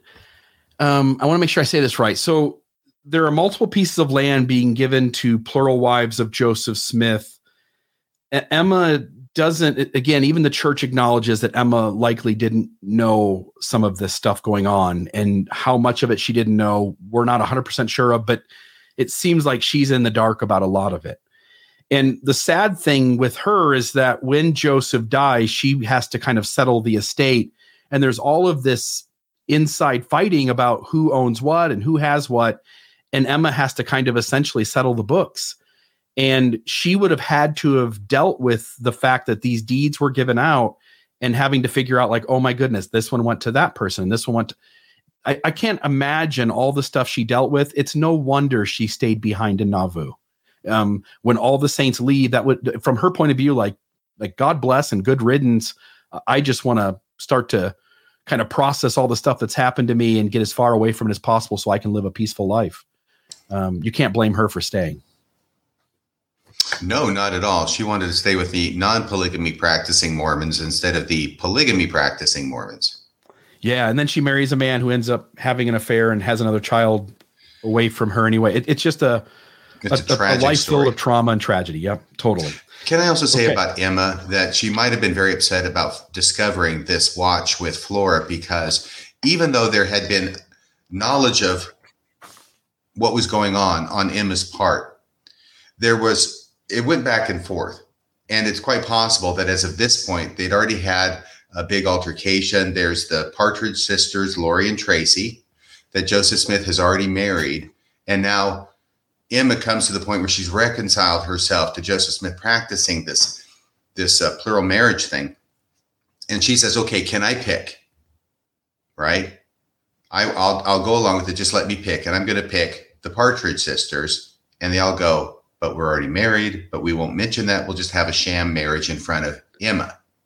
So I think that likely, as of this point, she thinks that, she knows plural marriage is going on. She knows Joseph Smith is doing it. She's been involved in some of it. But here, I think she's under the illusion that Joseph Smith is going to keep her in the loop going forward. She's going to be involved. She's going to be part of this, so she knows what's going on. And Joseph Smith did not honor that. He went behind her back again when he married Flora, which would cause her to be, I think, reasonably upset when she found the watch with Flora. Yeah, and I think even one of the Partridge sisters mentions that they didn't even know that their sister had married the prophet. So they were both in the dark about each other as well. Yeah. It's all very secret. You keep it secret. You keep it safe. You don't tell anybody about it, which results in this crazy situation that was going on in Nauvoo at the time. Yeah, and it almost feels like Oprah Winfrey. I think you were the one that kind of joked about this earlier in the week. You get a piece of land, and you get a piece of land, and you get a piece of land. Everyone gets a piece of land. Well, why should Joseph Smith be the only one getting a piece? Amen. There you go. All right, I'm going to move on. So, other interesting facts, just to note, Flora's marriage sealing to Joseph happened right around the same time as Lucy Walker and Helen Mar Kimball. Again, what David Bednar relayed to Tyler, at the very least, is much more complicated than he lets on.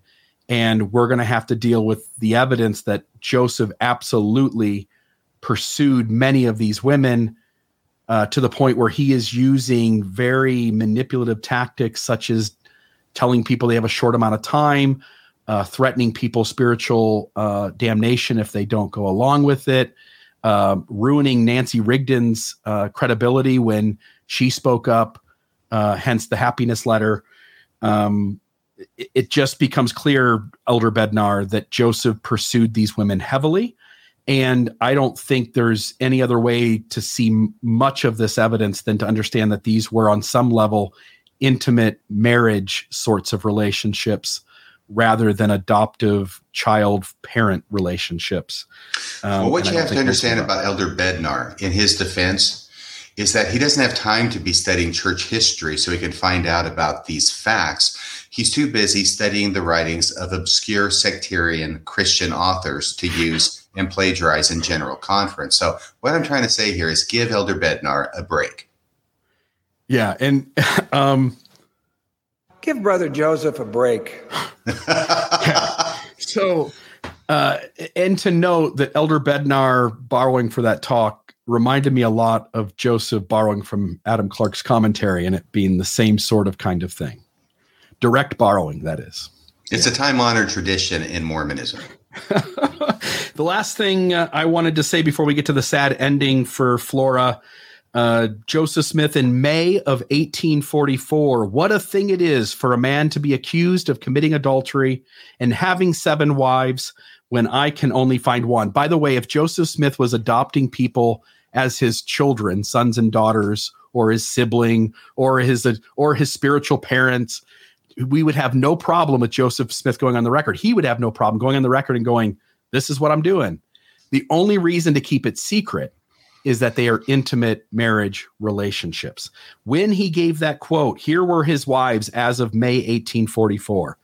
Emma Hale, Louisa Beeman, Zena Diantha Huntington, Presenda Lathrop Huntington, Agnes Moulton Coolbrith, Lucinda Pendleton, which is Morgan Harris. These are all tons of names, so bear with me. I hope you notice the brief pauses in between each. Mary Elizabeth Rawlings Leitner, Sylvia Porter Sessions, Patty Bartlett Sessions, Sarah M. Kingsley, Elizabeth Davis, Miranda Nancy Johnson, Delsina Diademia Johnson, Eliza Roxy Snow, Sarah Rapson, Sarah Ann Whitney, Martha McBride, Ruth Daggett Vose, Flora Ann Woodworth, Emily Dow Partridge, Eliza Maria Partridge, Elmira Woodward Johnson, Lucy Walker, Sarah Lawrence, Maria Lawrence, Helen Mar Kimball, Elvira Anna Cowles, Rhoda Richards, Hannah S. Ells, Mary Ann Frost, Olive Gray Frost, Nancy Maria Winchester, Desdemona Catlin Wadworth Fulmer, Melissa Lott, Sarah Scott, Phoebe Watrous, Mary Houston, Fanny Young, and Fanny Alger, which is not in there. I know there's some confusion from William Law. I think he calls her something else. But anyway, and then also my last point here is here are the wives of Joseph Smith who were under the age of 20. Fanny Alger, we believe, was 16, although some evidence shows she might have been 18. Sarah Ann Whitney, 17. Flora Ann Woodworth, 16. Lucy Walker, 17. Sarah Lawrence, 17. Helen Mar Kimball, 14. And Nancy Winchester, 14. And now we get to the sad ending, unfortunately. I think that's what the church in its essay calls a carefully worded denial. Lesser minds would call it lying. Yeah, it's also how they call plagiarism direct borrowing. Oh, right, yeah. Yeah, it's all semantics and vernacular, my friend. All right, so the sad ending here, again, to Flora. This is the 1850 census. Lucian Woodworth is noting his wife Phoebe, his daughter Flora, and the other 2 children. This is in 1850, but that same year, and again, she's an adult. She has her own piece of land, right? She's an adult, but he's still, for census records, when they come to his house, he's still noting his entire family. But that doesn't mean that she's living there. Some point in 1850, she is staying in Canesville, Iowa. And this is what we learned happened to her. Sad ending to the story. That same year, Flora was staying in Canesville, Iowa, never making it to Utah.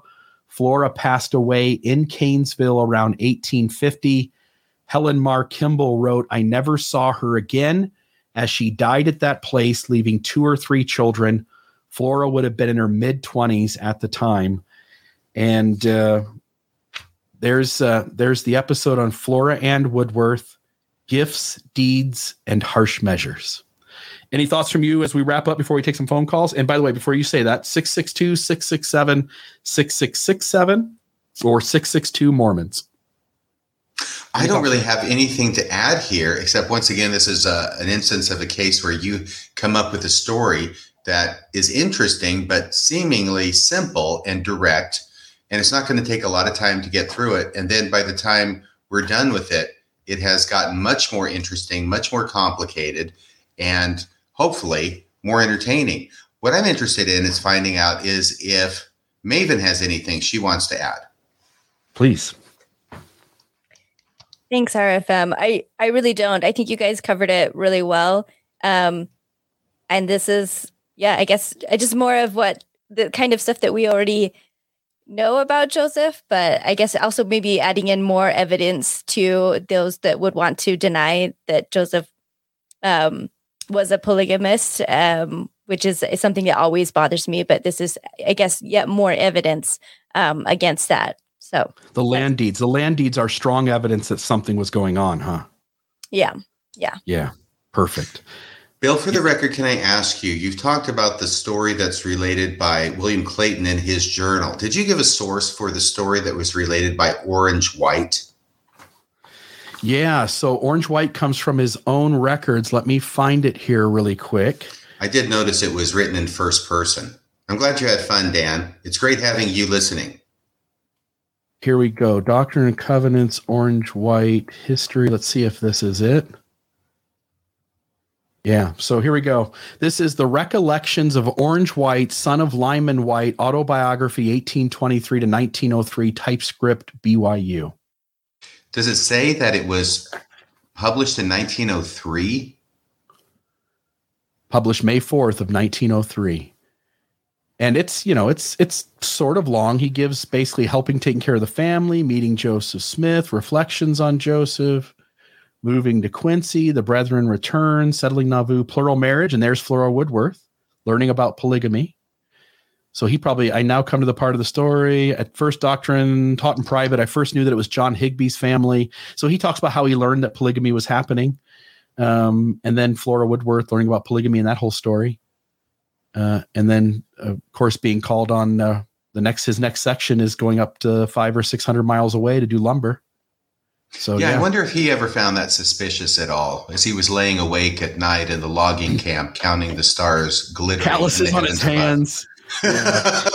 No shower for 2 weeks. Yeah, I'm sure that if he would go back in time, he probably wouldn't have given Flora a mild lecture. Oh my gosh! Look at what you got me into.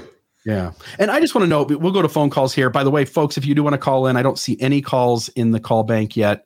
But just to note this too, apologists, believers, church leaders, they do this thing, and you do it too, by the way. And I know why you do it, and I know why they do it. But there's this stopping as far as the evidence goes. Like you go right up to the line of the evidence, and unless the evidence imposes on you that you take a less than faithful view of the church, apologists, believing historians, church leaders always give the benefit of the doubt to the faithful side of the argument. And I always see you stopping at the line too, but that's because you're a lawyer and that's what your job is to do, is to see how far the evidence goes and go no further. Otherwise, you end up with an objection in the courtroom. But what I want to note here is that I always try to frame it this way, which is to look at the evidence, and if you need to add a little conjecture to go like, hey, what's the most rational conclusion to make based on the evidence presented to you? And when you look at all the things that were presented tonight, I think that we end up with a lot of problems that show a lot of smoke around Joseph Smith and how he's conducting himself. And that while we have to stop shy of making any absolute conclusions, my brain will tend to go, okay, there's enough smoke here that I'm going to go ahead and say this is the conclusion I make until someone shows me that evidence isn't the strongest conclusion to make. I will make the most rational conclusion, even if I have to make a small leap, because all the other conclusions require even more. Does that make sense? And I think that one of the questions that you had with regard to the transfer of property by Joseph Smith to plural wives, including Flora Ann, specifically the pocket watch that's the subject of tonight's show. The question then is Joseph Smith providing for his plural wives to take care of them, or in at least some of these instances, because we don't know the dates when the watch was given at least, is this taking care of his wives, or is this perhaps some sort of inducement in order to win their affections prior to proposing to them? And either way, does he have the ethical right to hand out church property for his own personal wives to ensure they have some property? There's something that doesn't feel right there. Well, that's because it is problematic. Yeah. So folks have to face that sort of ethics going on. And then when you all of a sudden you go like, hey, give me all the instances in which I can see that the prophet of the restoration has integrity issues. And I think if you and I sat here for an hour, we could list 100 of them. And if we, right? Yeah, you would think that if this were being done on the up and up, that he is the trustee for the church, owns the property, sells it in a way that's going to get full value, and the funds obtained through selling the property are going to go into an account that belongs to the church and is used exclusively for church purposes, not giving out land or giving it out at substantially reduced prices as some kind of a gift. Well, for any reason. I mean, it just gets a lot more sexy and a lot more objectionable when it's talking about to plural wives, right? But for any reason, to anybody, to be giving gifts of church property as the trustee would be a violation of his ethics and his fiduciary duty as the trustee. And this isn't the only issue that looks problematic for his integrity. There are at least 100 others right behind it. There's a few others in amongst all this plural marriage that's going on. Yeah. And when you add it all up, then again, as you said, it's just really problematic. All right. I'm looking here. Looks like maybe we got one caller. Maybe they don't know the number. 662-667-6667 or 662 Mormons on your dial. We'll get you into the phone bank and hopefully onto Mormonism Live. Here is, I believe, maybe James. James, are you on the line? Yeah, I'm here. Okay, go ahead, my friend. You're on Mormonism Live. Well, I was just kind of wondering earlier, I asked Nathan this as well in the chat, but we were talking about like Joseph Smith's behavior and kind of like the judgments made on it, that it's kind of like morally wrong or whatever. And just kind of out of curiosity, like, you know, there's a standard for morality, I think, that you're using to, I guess, make that judgment. I was just wondering what the standard you were using is. Okay, say that again, my friend. You said, do you want me to say the whole thing again? Yeah, well, just the crux of the question. Okay. Earlier you were talking about Joseph Smith and his behavior, and you were talking about it being morally wrong. I don't remember what exactly you were talking about specifically, but you're saying it was morally wrong. And I was just wondering, from your point of view, or from both your point of view, like what standard are you using of morality to make that judgment that that certain thing that Joseph did? Great question. Great. So I'll speak to it in 2 points. One is the properties. So in the properties, the church owns the lots of land. They are to be used for church purposes. If Joseph Smith is doing it for personal reasons to ensure that his wives are taken care of well, then that to me seems like there is, especially if it's secretive, real money is being written down on the contract, but it's never real money being exchanged, and that there is a certain level of deception going on in those transfers of land because real money wasn't paid, then essentially all of those people got free land at the church's expense. And that seems, if I'm acting as the executive director for Mormon Discussion and I go take my family on a $10,000 vacation, that would be egregious and would be some sort of unethical behavior on my part. It's the same thing that Joseph Smith is doing. In regards to like morality around polygamy, we can all make the argument that if we go back in time, that there's a different standard, but we have to recognize that Heavenly Father is the gold standard of morality. He's the one who's sending an angel with a drawn sword. And we all know that children, up until about the age of 25, their frontal cortex isn't fully developed. They can't make a human being under the age of 25 doesn't understand all the repercussions of their decision making. And to have a Heavenly Father who allows his prophet to manipulate young women who start off in the relationship of being taken care of in his home as a foster daughter.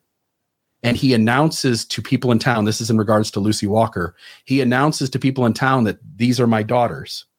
For a father in heaven to then switch that relationship to a husband-wife relationship and to give Lucy Walker only 24 hours to make a decision, to threaten spiritual damnation upon her for doing that, I can't buy into a morality of that. Even if I allow God's morality to be different than mine, I can't make any healthy reason for why God would allow teenage girls who aren't equipped to make lifelong decisions to do the things that Joseph Smith manipulated them into doing. RFM? Yeah, I was just going to say, James, by the way, great question. I was just going to address the legal aspect. Sometimes when we talk about churches and church property and Joseph Smith and trustees, it can get kind of confusing. So let's just use you as an example, okay? And let's say that for whatever reason, maybe you're young, your parents have died, but they created a trust for you, which you cannot use. It's property. And we'll make at least part of this real property, okay? So there's real property in trust for you. It's designated that way. That's what a trust is. And a trust has to have someone who is in charge of the trust, someone other than you. And let's just say it's me, all right? And that I've been appointed by the court to be the trustee for your trust. Now, I have an obligation under the law, and the obligation is ethical, and you can call it moral if you want, but ethical is a little bit more the term that we use. My obligation is a fiduciary obligation to you. And if I were to take that trust, that property that's in the trust, which I can do because I have the power, right? I'm the guy who writes the checks. I can do whatever I want with the property in the trust. If I were to take some of that property that is in trust for you and give it to somebody else or sell it at a substantially reduced rate below market value, what I'm doing is I am violating my fiduciary obligation to you as the trustee by getting rid of property for my benefit in a way that's harming you and reducing the value of the trust. And you're not getting anything back for it. The only way for me to do that would be, okay, well, this property, I think it's a good idea to sell it. I'm going to sell it. I'm going to sell it the regular way. We'll get a realtor involved. We'll get bids, blah, blah, blah. We'll get cash. The cash will now go into an account that is also part of the trust, and it's set aside for you.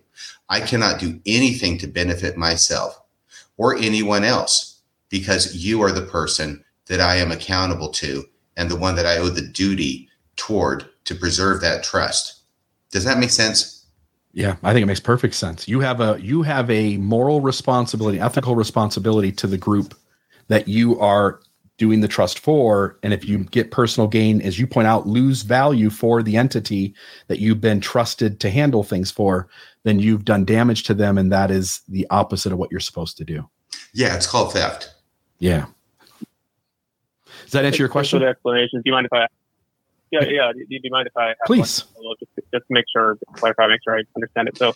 Yeah, James, can you get closer to your microphone? Wait, one second, my friend. I'm just having trouble hearing him, and I imagine the audience is too. If you could get a little closer to your microphone, yeah, James. Please. If you could talk louder into either the phone or the mic. Can you hear me okay now? Is that better? No, but be as loud as you can. Okay. So I guess with the two different cases, one of them you're talking about property and land and stuff like that, and then the other one you're talking about polygamy and wives and all that stuff. So if I understand right, you're saying with the land ownership and all of that what he did was morally wrong based on like the standard of law of the land, and then with the multiple wives or underage wives or whatever, you're saying that was morally wrong based on like your feelings about what is wrong morally in that case. Did I get that? Did I summarize that correctly? The reason that somebody doesn't make decisions for themselves up until the age of 18 is because we see people as not being capable of fully understanding their choices. And science backs that up and says that a human being has certain ability to reason things out, and that doesn't really solidify itself until the mid-20s. To take 14-year-old girls and to manipulate them into intimate relationships when they don't have a developed frontal cortex to make those decisions, and God knows that. Maybe the 1830s don't know that. Maybe the 1840s don't know that. Maybe modern day church leaders don't know that. But Heavenly Father knows that. And if you want me to place trust in a Heavenly Father who doesn't take into his decision-making the inability of teenagers to make good decisions and how easily they can be preyed upon and manipulated and coerced and pressured, which we see in the historical record by how Joseph Smith treats these young girls, then I can't place faith in that sort of a God. And hence Mormonism is useless to me. Oh, so ultimately in that case, like the standard you're using in there is what you believe Heavenly Father would think about the behavior that Joseph Smith is doing in that case. If God is okay with manipulating people who aren't capable of making solid decisions, then he's not a God I can place any trust in.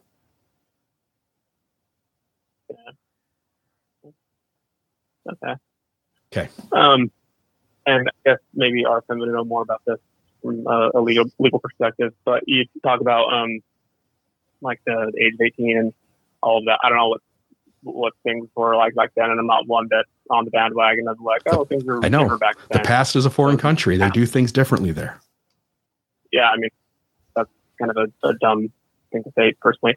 But I guess as far as like you saying things aren't totally developed till they're 25 or whatever, is that to kind of allude that maybe it's more appropriate for someone to marry someone after they're 25 and even go past the 18 that's been set by laws today? If you're asking me personally, sure, but that's the society around us has deemed it to be 18 years old, and that's the rule. But if it were up to me, I think major decisions should wait a few years later. Yeah, and James, as far as I'm concerned, I'm 62 years old, and I don't think my brain's fully developed yet at all. I've got a track record that would indicate that's the case, is all I'm saying. Yeah. Are there any other callers? Is James if James is the one caller, then I'd be happy to take your next question. We got one other, James. We're gonna let James, you go. I want to mention one other thing while you're on the line, okay? This isn't directly responsive to what you've asked, but I do note it is so interesting to me that in Orange White's account, Joseph Smith sees Orange White walking down the street with Flora, right? On this beautiful day, probably the summer. It's Nauvoo. Roses are in bloom. And he takes them for a ride around Nauvoo. But Joseph Smith never once tells Orange White, hey, this is my wife you're hanging out with. Ixnay on the hanging out with my wife way, okay? No, he takes him to the Woodworth home, and he has Flora's mother, Phoebe, have the private tete-a-tete with Orange White and tell Orange White all about the situation between Joseph Smith and Phoebe's daughter, which I find absolutely fascinating. And it's also maybe another instance of this kind of thing where, I mean, when Joseph Smith approaches young women, or even not so young women, about marriage, frequently it's through a female intermediary. James, one last thing, just yes or no, and then we're going to let you go. Do you think it's appropriate for a grown men in their 30s to late 30s to marry 14 and 15 and 16-year-old girls? Are we talking about like back then or currently, like right now? You pick whatever age. I don't think that sounds. Yeah, regardless of the laws, just any age. I guess from personal experience, because like when I was in high school, I dated a girl that was 16 and I was 18 because I'm older. Yeah, but 37 and 14. I don't know. It's just to say that like technically, like I was in the wrong legally, right? Like I just want to say ask a very specific question, and it's a yes or no answer. 37-year-old man and a 14-year-old girl. I would say based on today's laws. No, not laws. Just inside your head. Just inside your head with appropriateness. Is it appropriate for a 37-year-old man to marry a 14-year-old girl? I mean, it's not just like a yes or no because of mine. Technically, mine was wrong as well. and basically I'd be held to the same standard as they are, no matter the age difference. Correct, Arfan? Well, that depends on if you were more than 2 years older than she was and whether you were engaged in sexual activity. And if so, before you say anything more about that story, I would advise you that the statute of limitations may not have run. Yeah. So let's just let it go, James. We'll. You have a right to remain silent. I suggest you use it. But this I'm gonna let you go, James. About what James has done, but just the question is, James, do you, regardless of laws then or now or anything, do you think it's okay for a 37-year-old man to marry a 14-year-old girl? Yes or no? Yeah. All right. So let's take the last call for the night. Question for members of the church still, for a lot of people, and it really shouldn't be a difficult question. It bothers me that is a tough question for any man to answer. And by the way, this is something I always do. It had nothing to do with just the question I was asking him. I often find apologists never want to tell you what they really think. They tell you about all the possible solutions to the problem. But the moment you pin them down to what they literally think about the issue, then you hold them to that answer. And otherwise, they get to kind of move from hill to hill. And I want to force them to pick a hill that they're going to die on. Anyway. All right. Next caller here is Doug. Doug, you'll be our final call for the night. What do you have on your mind, my friend? Hey, Bill. This is Doug Vincent here. Doug, how you doing? You can ask me those yes or no questions. Doug, do you think do you think it's okay for a 37-year-old man to marry a 14-year-old girl? No. No. Okay. All right. Perfect. Okay, would you tell us about your underage girlfriend in high school? Yeah. Tell us about your 14-year-old girlfriend in high school. I'm 16, but okay. Answer. All right. Go ahead, my friend. I might be incriminated, or whatever you call that. Plead the fifth. Yeah. So I have two things real quick. First of all, that plat that you showed of all those properties that Joseph Smith was selling and handing out. What happened to all that when he died and they left? You know, did the church, sell that land? Did the individual people sell that land? I think it would kind of be interesting to follow up on those deeds. You know, what happened to those deeds? Yeah. Did anybody get any money out of them? So that might be more of a Dan Vogel thing. But here's the other thing I wanted to wait a second. What kind of crack is that? Hey, one second. Sorry. RFM's going to attempt to answer this, and I think I know what answer he's going to give. No, I think it was a huge cluster is what happened as a result of this. And also, I don't know everything that Dan Vogel knows, but I am aware of the fact that once it was noised abroad that the Saints were going to be leaving because they were being forced out, that the property values plummeted drastically, and they couldn't give the property away. They couldn't sell it pennies on the dollar because everybody knows that it's going to be up for grabs here in just a few months when the Mormons leave. The only people who had value were probably the people who, like Emma, who stayed behind and held on for years. Gotcha. Interesting. Yeah. All right. The other thing I want to bring up is I did vote on the T-shirt, and I think you should should have more than one choice. Yeah. Have all three. Why not? Yeah. And they're all good. Yeah. And we've talked. Yeah. We've talked a little bit about that behind the scenes. We may end up seeing if all three can be made. They're all, I think, great designs. That said, we certainly want to still crown a winner, and we'll certainly do that next week. That one for sure will be made into a shirt with Exmo shirts. And Doug, there's a reason I think that's a great idea.